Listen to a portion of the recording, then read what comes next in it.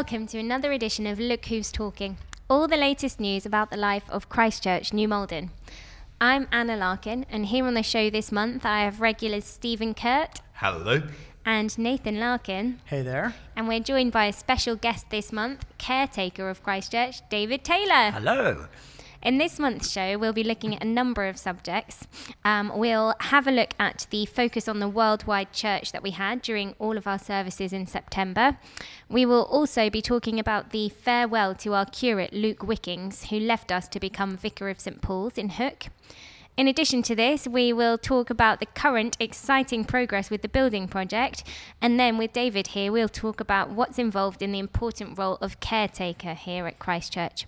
And finally, we'll be looking at what's coming up in the preaching programme for October.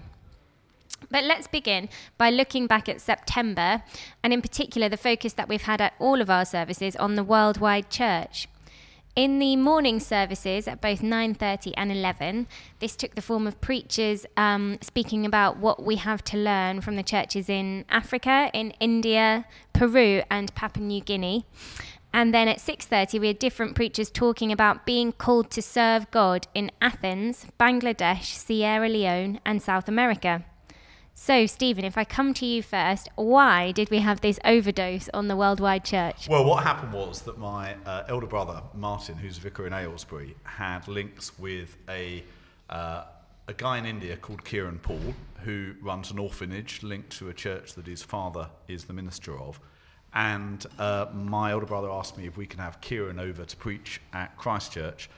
And particularly because in September, when things start off afresh, I didn't want to have too many sort of one-offs breaking up a series. I then thought, well, we'll have a month-long focus on the worldwide church. And Luke Wickings had been out to Africa not long before, and so that's why we had Luke preaching at the start of September on learning from the church in Kenya, followed by Kieran Paul coming, learning from the church in India. And then I asked Carolyn Lucas to preach on learning from the church in Peru. That's where her parents were missionaries, where she was born and lived, I think, to the age of about 12. And then Tom Collins has recently come back from New Guinea. Yeah. And so he finished off that month in the morning talking about learning from the church in Papua New Guinea. And that then made me think, well, we ought to have something similar in the evening. And Mercy Tete was about to go out to Athens. And so really, I think from that point, I thought, well, we'll have a series called Called to Serve God Overseas. Mercy talked about Called to Serve God in Athens. And then it Josh all kind Evans of fell into place, didn't it? It did, Because yeah. Josh on Bangladesh, yep. And, that all followed from there. Yeah. Well, I wasn't, as always, Anna and I are out with the kids in the morning, so we didn't hear any of the morning talks, but was there for 6:30, and it was a really special evening. I thought Mercy's commissioning and hearing. Yeah, that was lovely. Yeah, just hearing how she's been preparing and God's been preparing her and the incredible work that she's going to be involved with, and there's just a real sense of, especially when the whole church came together, not just one or two, but the whole church came up to the front to pray with her. And it really felt like not just one member from Christchurch off to do this, but us all together in this, that it was something that we're partnered with her in. And well, that was actually the following week, wasn't it? Because Mercy preached on Called to Serve God in Athens the week before. And didn't we have someone else who talked about overseas mission as well? And we've had Rachel Cook, who's given a bit of an input this last Sunday.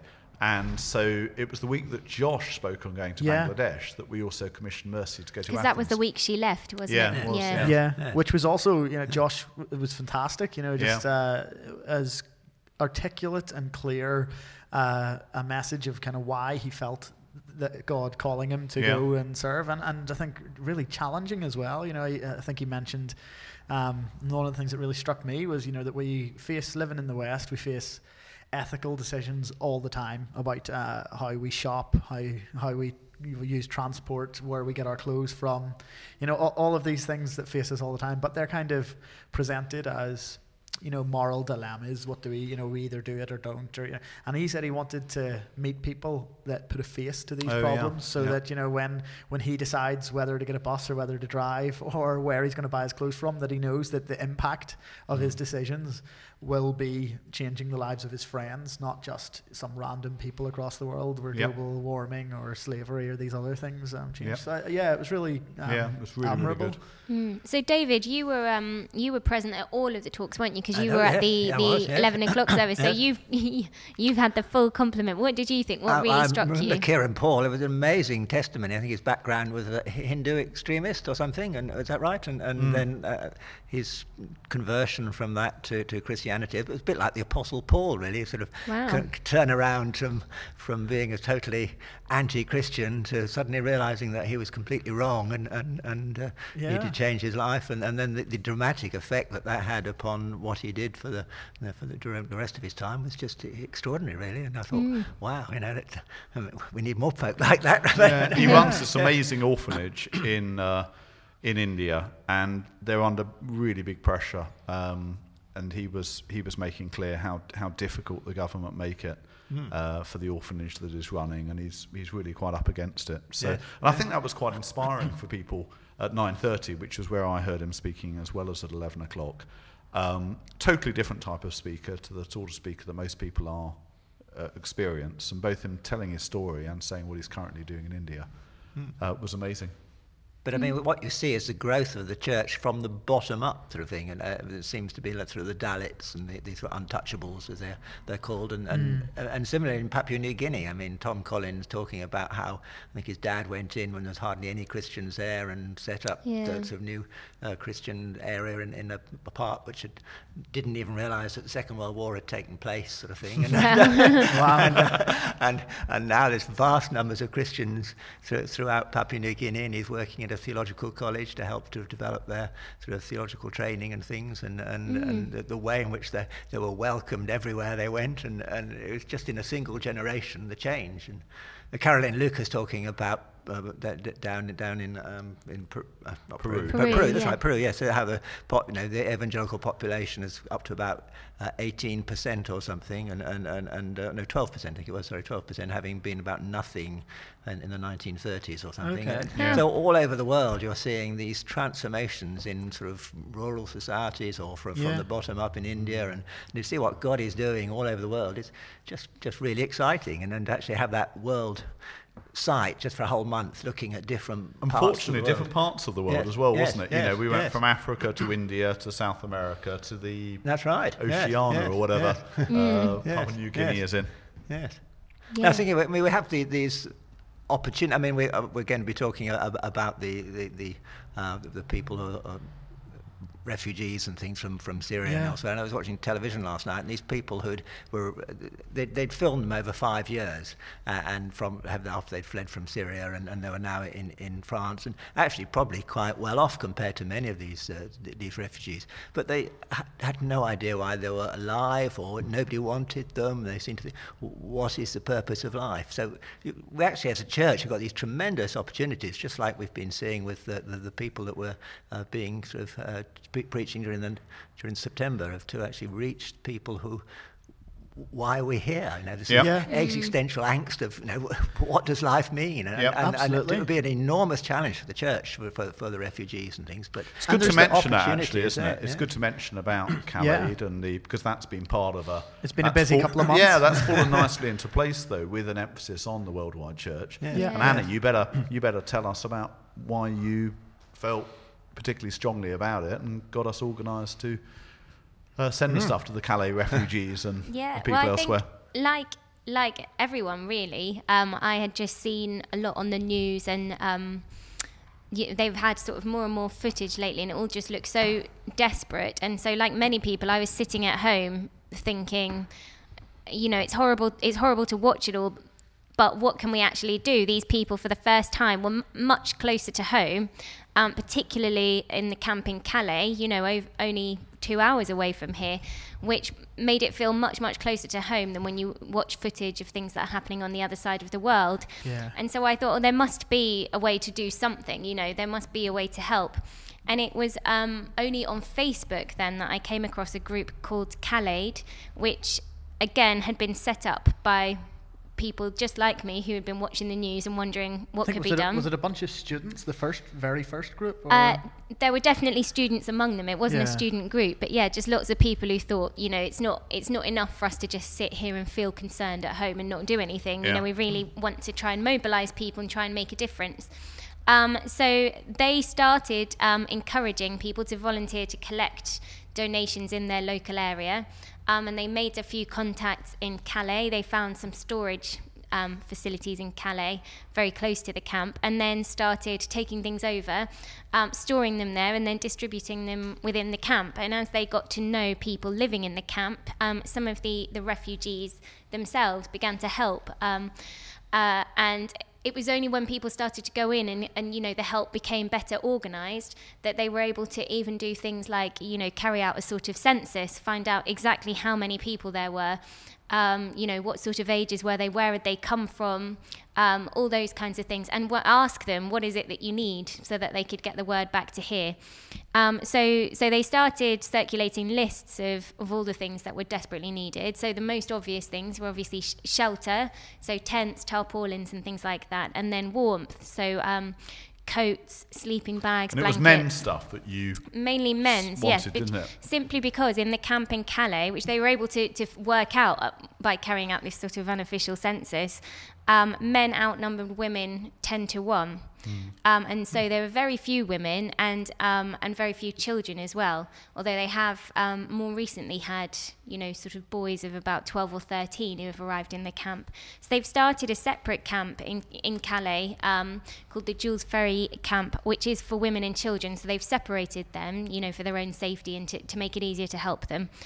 And that means, again, that they're able to really target the donations that they're taking, make sure they're getting to the right people. So we had an amazing response here at Christchurch. Our garage was filled nearly twice over. Yeah, it was absolutely rammed. Yeah, really, really full. So it was just really fantastic, and a big thank you to everybody who donated. Well, I remember seeing photos of the place you took them to, and if your garage was full twice over, this warehouse. Oh, yes, it was enormous, incredible. I don't think they and knew it what was hit them. over all of the congregations, wasn't it? It was, all the congregations, yeah. I mean, both within Christchurch and also we had people, like Anna had a friend who she hadn't spoken to in about 8 years. You went to school with her, spotted the message on Facebook and got in contact and said, can I bring stuff? It was quite, the response was quite inspiring. So that gelled quite nicely with the rest of the, that could have come at any point, but and I think given that we were thinking about overseas. Yeah, because overseas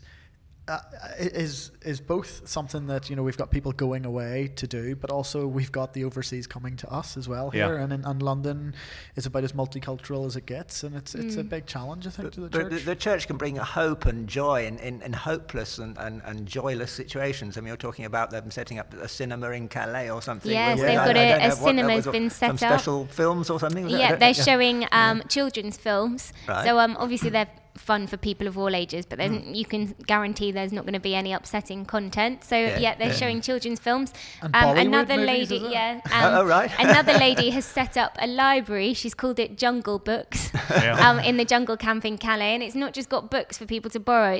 She's also got a few computers that have internet as well, so people are able to use the internet to communicate with family who are miles and miles away from them. So it's making a really big difference. Yes. It's great. Well, I hear that, for example, the Iranian church in Britain apparently is growing astronomically or something, and all the Iranian diaspora, who in Iran would be impossible really to have a church, but in Britain, and the effect of that, who knows what it'll be in coming generations, and perhaps we'll see the same again with Syria. And I mean, it must have been a very difficult country to be a Christian in, and now they are on our doorstep. And how do we as a church bring hope and joy and all the things that they've been missing for decades into these people's lives? So I think that's the next thing we need to think about is, as you said, at the moment they are quite literally on our doorstep. Many of them are in Calais. But once the doors are opened and refugees start arriving here, obviously that's a very different challenge in how we go about making people welcome, helping them to start building a life from scratch, really. But what's so good about Christchurch is the way we welcome people. I mean, the Grapevine lunch is an example of that. We just sort of have people anybody can come to lunch first Sunday of the month, and they're given a fantastic welcome, and it's as if they were part of the family. And people probably haven't got family by and large, and they're just made to feel that they belong, and hopefully that's a way into thinking, well, why are you doing this? You know? Yeah. And so I don't know. Anyway, yeah.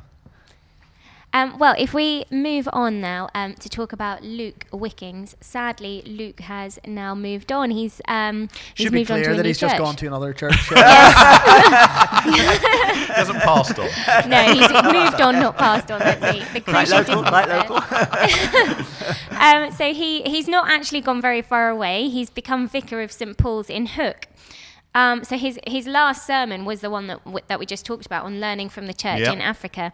There was a big goodbye party for him on the Saturday night before he left. But David, first, before we speak about the party, if I come to you first, Luke was most particularly involved with the 11 o'clock service. That's I think right, it's fair to say. yes. So what really struck you about Luke, and what did you really value about his it's ministry here? dynamic preaching. I mean, we're a slightly older congregation, I guess, and to be brought alive every time he's up in the pulpit, and with dramatic illustrations and the very exciting preaching. He's a person who loves the gospel and is keen to impart that to us. He certainly wouldn't fall asleep in Luke's sermons. No, with Luke at the front, you can't really tune out, can you? It's impossible. Definitely can't tune out.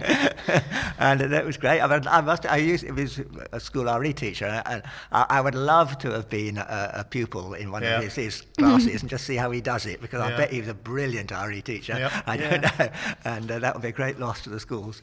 But, with a real pastoral focus as well, which probably is school teaching reinforced as well, because Luke would manage, and I'm sure still does in Hook, to combine very challenging, forthright preaching of the best sort with a real wisdom about the fact that life is tough, that we can all make major mistakes, and that we're saved by God's grace. And I think he got that combination. Yeah, I think that's the thing that struck me. Yes. I mean, it's only in the last, would you say, year that he started preaching at 6:30? When he first came to Christchurch, I thought he only had a limited amount of time, busy school teacher. And so I faced the decision once he started preaching and once he got licensed about whether I spread him over all three services and people wouldn't have seen him much, or whether I directed him to one particular area. And I thought the 11 o'clock service, which was the one he'd started coming to anyway with Sarah before I realised that he'd previously been a vicar, that was the one where I decided to majorly deploy him. So he preached there once a month, and he led once a month on another service. But he did occasionally do other stuff like the carol service. Well, yeah, because I feel like he had quite a few sermons in the last year or so at 6:30. I broadened it out a bit.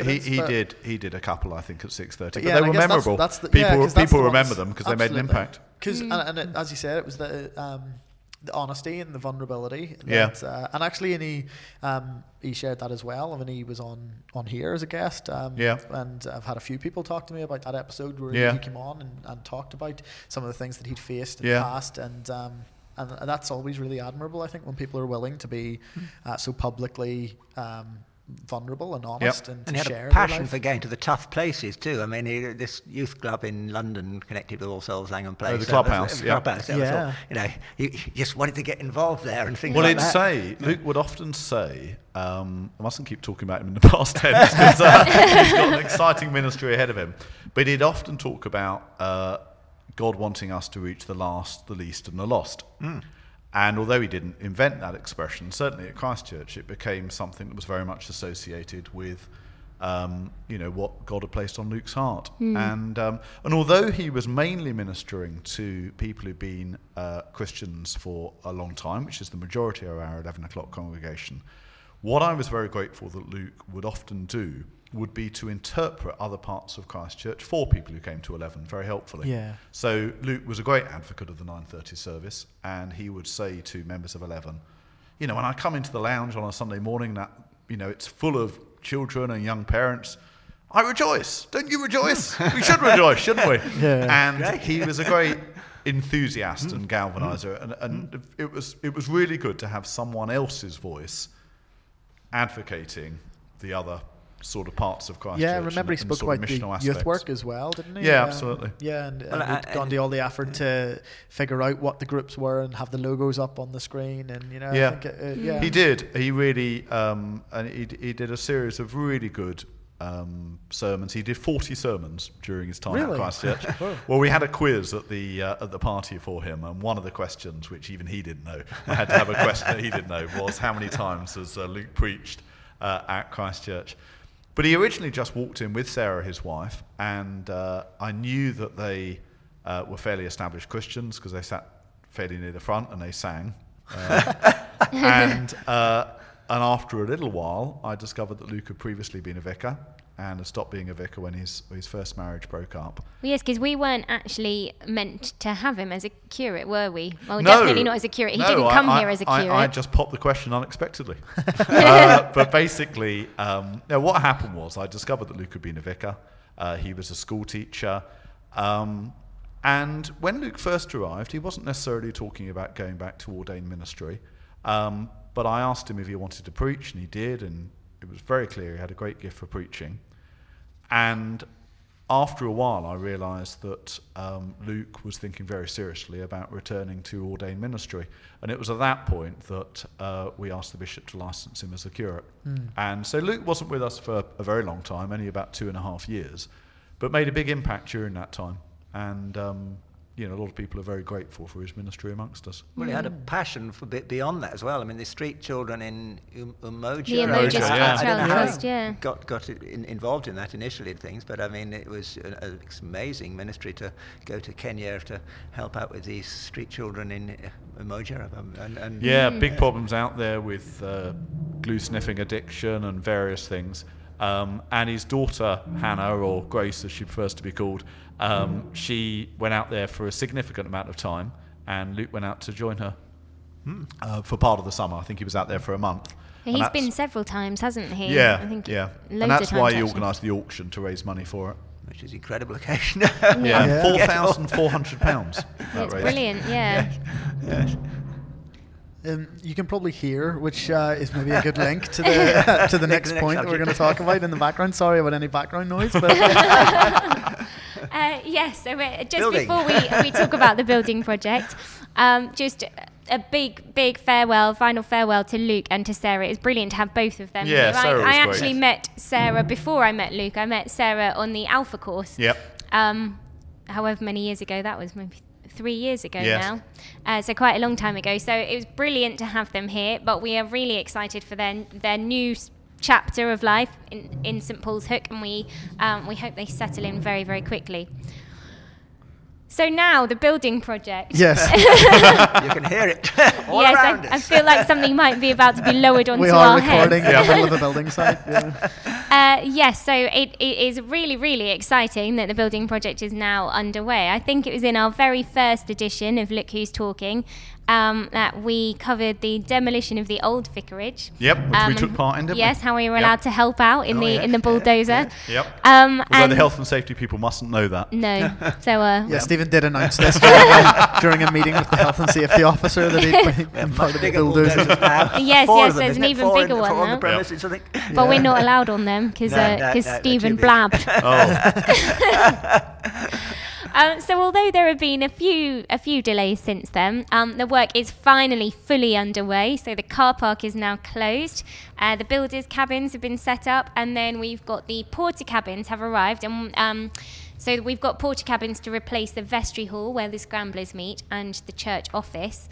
And we just moved into the new office this week. And they're very posh, aren't they? I mean, Really I nice. thought porter cabins would be sort of rather dingy, but they're like mobile homes almost. it's lovely. Yeah, they're lovely. Yeah, in fact, Giovanni popped in earlier today, and he said he wouldn't mind one for his garden. Yeah, we've already had a very excited scrambler come in to have a look around, and Yes, and Will Elizabeth Tutton were- was showing us around. Yep. his new Scramblers room. So it's good that we're not the only ones who are excited. I haven't had a session. But you are the main one who's excited, Anna. It's got to be said. Yes, that's probably the fair office to is say. okay, is it? It's your the second full day in the office. Yeah, the office is brilliant. Yeah, we really Okay, love it. good. It's much more user friendly now that we have internet in there and electricity. Oh, good. So that's good. What do you particularly value about your new office then, Anna? It's really nice and warm compared with the old one. Right. The old one was very, very drafty and It's a bit cleaner as well. It's a lot cleaner.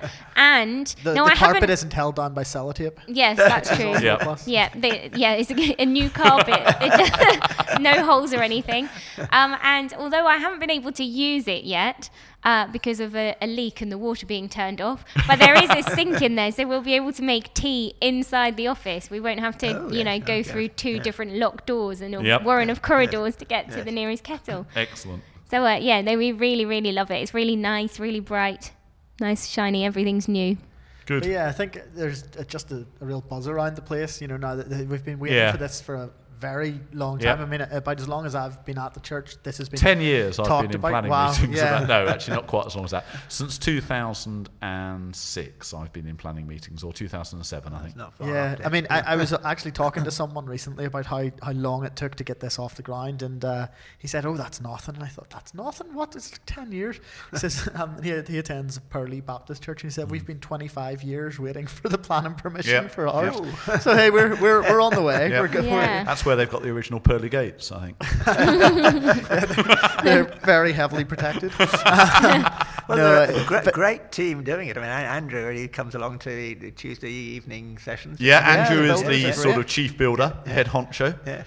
He's a good guy. Yeah, He's started been coming really on our helpful. Simply Christian course. He gets chocolate for me and Elizabeth as well. Does he? Yeah. Oh. So we really like him. Sweet. Yeah. And then we've got Roger, the architect, Yeah. who He's is also a very great. inventive guy, has devised the whole scheme. And then let's not forget the other Roger who was really helpful. Roger Perrin and Michael Parker and that's Paul right, Longstone were fantastic at helping us to move I was into the amazed new how office. quick that move was. I thought by Yeah, the they end, were in great. They 3 just hours. turned this up with a was on the load of Monday. tools, This was on the dismantled Monday, everything. wasn't it, when we got everything out of the office and put it into the porter cabin. Moved And it was quite hard work. I mean, moving those filing cabinets, Yeah, which they're are really sufficiently heavy. old-fashioned enough not to be able to take the drawers out. Michael Parker's done his back in, so he's Oh, holding the no. room. Commitment to the cause. Yeah. Absolutely. And Roger's very good at Roger Perrin's very good at the whole sort of technical thing, isn't he, of taking those desks apart and putting them back together. Yeah, he had No, all it the was right great. tools. It was just lovely to be part of everyone working highly together, organised. getting it all. Yeah, it was a good day. Yeah, it was Yeah. lovely. It was a good day. Fortunately, good weather. If it had poured with rain, we might have had a Might not be problem. Yes, quite so that would have pleasant. been, Yes. that would have Yeah. been sad. But no, it's great because as I say, there's just a real buzz. It's been a long time coming, and the young people as well. I've talked to them about it for years, and they finally learning to trust their youth. Most of them are in their late 20s now, aren't they? Yeah, exactly. I think they just thought I was making it up. So it's just quite nice to be able to prove that it is happening. Yeah. But we do have the building work also starting across in the parish halls, which after the flood. after the Yeah. I flood. think we covered on the show Luke was on, didn't we? Yeah, so Yeah. it's about 3 months ago 3 that months. it happened. And, It's been such a long big time. isn't it? We have But it's going to be carpeted, freshly carpeted, is that Yeah. right? I think, Well, I've complete new floors put downstairs. Yeah. So And I think some new furniture as well for Yep. replacing the furniture that much got bigger damaged. job taking up the old carpet than they realised, I think, because Yeah. there's 2 lots of plywood down there, and it's all. So we've got workers there. We've got workers it's all an over. right interesting now as we time. speak. And then we've got a quinner putting up the new houses on the bit of the vicarage land that was sold. Yeah. So we've got workers all over the place. Yes, Yeah. drains have gone. Which means we've ended up doing youth work in a tent in the garden for temporarily. That's right. Yeah, you had a tabernacle. Good Yes, weather on indeed. Sunday mornings. And then this Sunday we are saying goodbye to the vestry hall, aren't we? We are. Decommissioning the vestry hall in the decommissioning office. The vestry hall. The vestry hall was put up in 1966, which was the 100th anniversary of Christchurch. And I'm told that Llewellyn Roberts, who was affectionately known as Uncle Lou, who was the vicar between 1958 and 1968, was a one-man committee. And apparently he just did it all by himself, which is partly why we've got that very small kitchenette. Only a man would have put that in. But it did mean that when the lounge was built a few years later, I think that's the reason we've got the whopping big kitchen. I think it was in reaction to the kitchenette in the 60s extension. But the vestry hall has served us really well. For years the creche was in there, and the creche had originally been in the room where the office is, which was called the Holly Room. And Lily Lowcock and Jessie can't remember her surname, ran the creche for years in the Holly Room. Then it moved to the Vestry Hall, and it was run by Mary Gretton, I think, for a long time. And the Vestry Hall for the last few years has been used by Scramblers on a Sunday morning, but it's also used for PCC meetings by the Blind Even more Club. as well. Even More uses it. And it's been a very useful part of the church because it's sort of separate from the rest of the buildings. And linked to the back garden. Yeah, it's nice being able to go out to the garden. Absolutely. Yes. And it stood for 49 years. Bit of a shame it hasn't made it to the big 5-0. Yeah. But yeah, on Sunday, when we have harvest and after the harvest shared lunch, I thought I'd take people down to the Vestry Hall and we'd just say some prayers and thank God for everything that's gone on there, because we are so lucky in our buildings. Absolutely. And I think it was you, Anna, who turned up the dedication service from 1966 for it. I think Elizabeth found Elizabeth found it. So I'm going to use some of the Yeah. same prayers that we used in 1966 when it was put up, the year we won the we World Cup. Yep. No way. Oh, yeah. Oh yeah, it's amazing what turned up in the big move. Yeah, absolutely. Yep. And but it will also be a chance for people who remember Llewellyn Roberts to pay tribute to him. He died in 1984.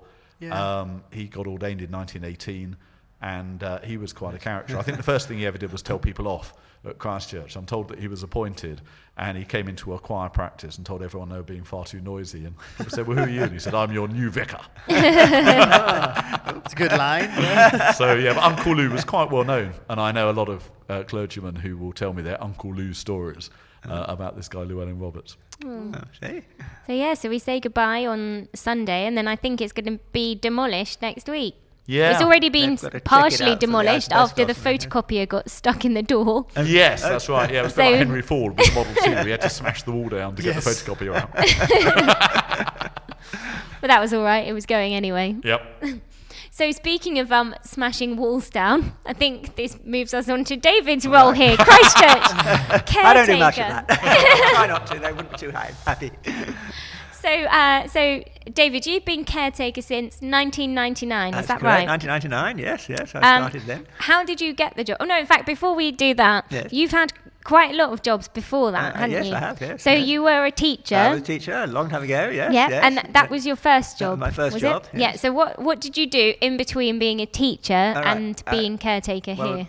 When I was a teacher, we used to get Christian films around schools and things like that, and it turned out to be really quite popular and successful. So the person who was running the Christian film company said, would I like to come and work for them? And we got the Jesus film into cinemas all around the country, getting lots of schools along and churches and things, and did very well at the box office. So in fact, that was a success. You took E.T. out of number one, is We that right? took E.T. out of number one in one or two cinemas, yes. We did indeed. Claim to fame. No small feat. So the cinemas were very happy indeed. Did you say, I'll teach you about a more important extraterrestrial?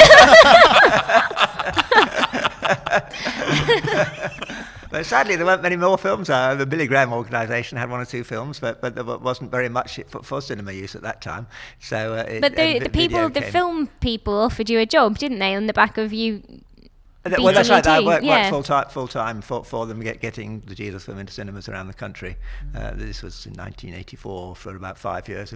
Now unusual for a film to be 5 years in the cinema. We only had 10 copies of the film because they cost about £2,000 each, and you get the churches to get planning and things like that, so that it takes a while to get it around. And then video was just starting to come in. We're talking the days of 16mm film projectors and this sort of thing, and video was just beginning to arrive. And of course, people wanted videos for £10 instead of hiring a 16mm film for £70. Yeah. And suddenly the economics of doing films disappeared, and so that was the end of the film company, very sadly. And it merged with a Christian publisher called Scripture Press, and so I went over to Scripture Press. We're up in Amersham. It was an enormous commute from here to Amersham every day, but they were going to move, so I thought, well, there's no point moving until I know where they're going to move to. But sadly they went broke, so then I got a job as at Kingston Hospital as an orderly there.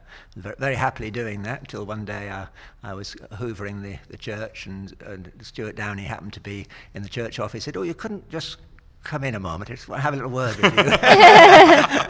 So this caretaker job, have you thought of applying for it? Because Len Neeming was retiring, and I said, well, no, I hadn't really thought of it. Well, would you like to think about applying for it? So I said, all right then. So I did and prayed about it. So, well, yes, probably it'd be a good idea to try that out. So I gave my notice in at the hospital, and have been very happily doing the job ever since in May 1999. Yeah, 17 years. 17 years. Yeah. Oh goodness! Wow. Yes, so I thoroughly enjoyed it, and it's been great. So here I am still. Great. So what does your job involve then on a day-to-day basis? Well, the nice thing is every day is different. You have to look in the diary, see what's happening, and you have your Monday morning briefing with Elizabeth. Monday morning briefing with Elizabeth. It's very, very important to see what's coming up. And so what do we had this week? We had yesterday. We had the funeral, of course, of Roy Mudge. Roy Mudge. Which was very, very sad. But at the same time, there was a booking we had for a block of flats over the road. So they have their annual general meeting. This was happening at exactly the same time as a funeral. So you were running between the two. No, I just had to make sure they were all set up. Bye, I can leave you to it. Just for a moment, just a little bit of a side issue to, well, not a side issue, but to pay tribute to Roy and Joe Mudge, who were, members of this church for a long time. From 1967, they joined Christ Church and were very faithful members of Christ Church. And Joan died in June, and we had her funeral then. Roy died last week, I think, or the week before, and we had his funeral yesterday. But at funerals, you have quite a lot of work to do, don't you, David? Because you basically get the undertakers to come in, and you tell people to stand, don't you? And you operate the sound desk. That's quite an important part of it. Try to make sure the flowers don't fall off the top of the coffin as it goes goes through there. It's a bit of the undertakers come in and they have to lower the coffin down, and David points to the Anyway. So yes. Anyway, so that's one of the jobs. The Blind Club, of course, they come in fortnightly, and they occupy the room at the back, or they were occupying the room at the back. They're going to have a surprise next time they come in. I think they're going to presumably be in the lounge. I don't know. So or maybe So and birthday parties. And all sorts of things. And quite a lot of clerical work, isn't there? People may not know. That's true. That actually the old job of a verger, long before parish administrators, was also to fill in all the records and send stuff off to the registry and to the diocese. So just as well, you have such lovely handwriting. Was that a requirement of the job? Well, they did ask me to handwrite my applications. That was a curriculum vitae, plus I had handwritten. I said, "Is that your normal handwriting?" I said, "Yes." Well, that's all right then. So anyway. I remember Stuart first telling me about you when I came as curate, and him saying, he's got a very good handwriting. And he's one of our best readers in church as well. I see. I remember one occasion we had some people down from Liverpool for campaigners, and there was a sort of regional, well, not regional, but a sort of campaigner group, and so they were here for Sunday. And we got them to interact one of the readings about Shadrach, Meshach, and Abednego, and so one of them was Shadrach. So I was actually doing the reading, but they had to do the Shadrach, Meshach, and Abednego bits, and it worked extremely well. And they loved it. These Liverpool people. Well, of course, that's the other thing that David does an enormous amount of is with the youth work. Is not just setting things up for the groups that we run. He's actually at a lot of. A bit like a vicar's wife is the sort of unpaid youth worker. And children's worker on a Sunday as well. You do climbers. That's right. Yeah, climbers you do, and midweek you basically urban nights. You do, absolutely. I wouldn't dare play football. They're all so brilliant at it. But I happily watch them. Well, we've covered this before, actually, David. You have some movement called the David. The David. Where occasionally you'll pop in and just give it a little. I've been told off for that occasion. Unfair advantage to one side or the other. But totally random. Setting up for groups is quite a big job, actually, isn't it? It can be. The 9:30 service, there's all those tables for the children right down at the front.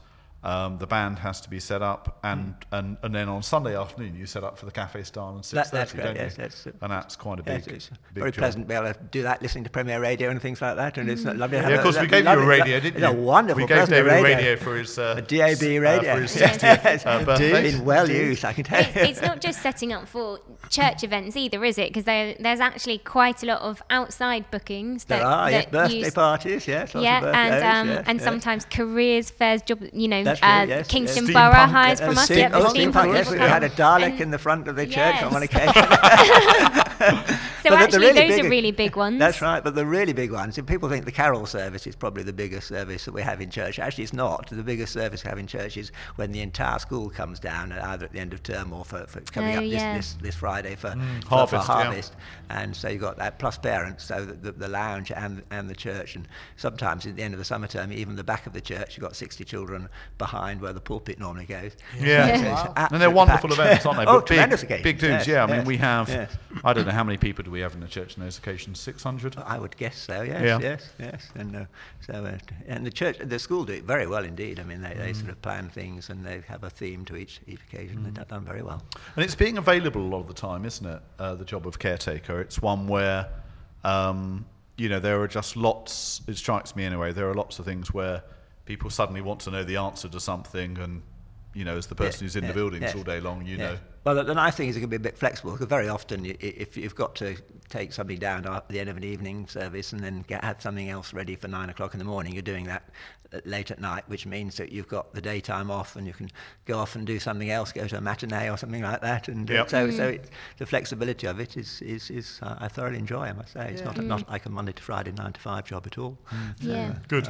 Well, it's great, all the many different things you do. I think we probably haven't even covered all of them now. I'm thinking of every time something goes wrong with the building, you've got to either fix it yourself or find someone who can fix it. All sorts of different aspects to your job, and you do a brilliant job of making sure everything is where it's meant to be at the right and putting time. up posters is a really crucial thing, isn't it? You get those posters down and up. Oh yeah. Well, anyway. So we have a big event you didn't at church, think being a wallpaper and the poster was comes down, that afternoon, and something fresh is up. Yeah, well, it's the quality of those posters, but that's another story. Great. Well, if we move on now to our last item on this month's show, which is a look at the preaching programme for October. So over all 3 of our services in October, we're going to be doing the same sermon series on developing a Christian attitude to various subjects and issues. So at 9:30 in fact, we begin with the United service for Harvest. That's this Sunday, where we're going to be looking at developing a Christian attitude to food, and Stephen's going to be speaking at that. And then on Sunday evening, Carolyn's going to kick off the series at the 6:30 service, looking at developing a Christian attitude to mental health. But there are all sorts of issues coming up. We've got education, we've got people from different cultures, we've got Halloween, growing older. What else have we got? We've got developing a Christian attitude to the refugees in Calais coming up, and to Islamic extremism. And then more general things. Katie Loffman will be ending this series at 6:30 with developing a Christian attitude to the disappointment in our lives. So a really, really big range of things. So Stephen, if we come to you first, what is the thinking behind this sermon series? Well, I think we always face the challenge at whatever service that we're going to, or wherever we are in our Christian lives, of integration. It's very easy for us to have our Christian faith in one area and then our everyday life and the issues that we're facing in another. So the idea of this sort of series across all our services is that we are saying, well, how does our Christianity shape and affect the way in which we approach issues both personal, like our child's education, and broader ones in the world, like the refugee situation in Calais and elsewhere.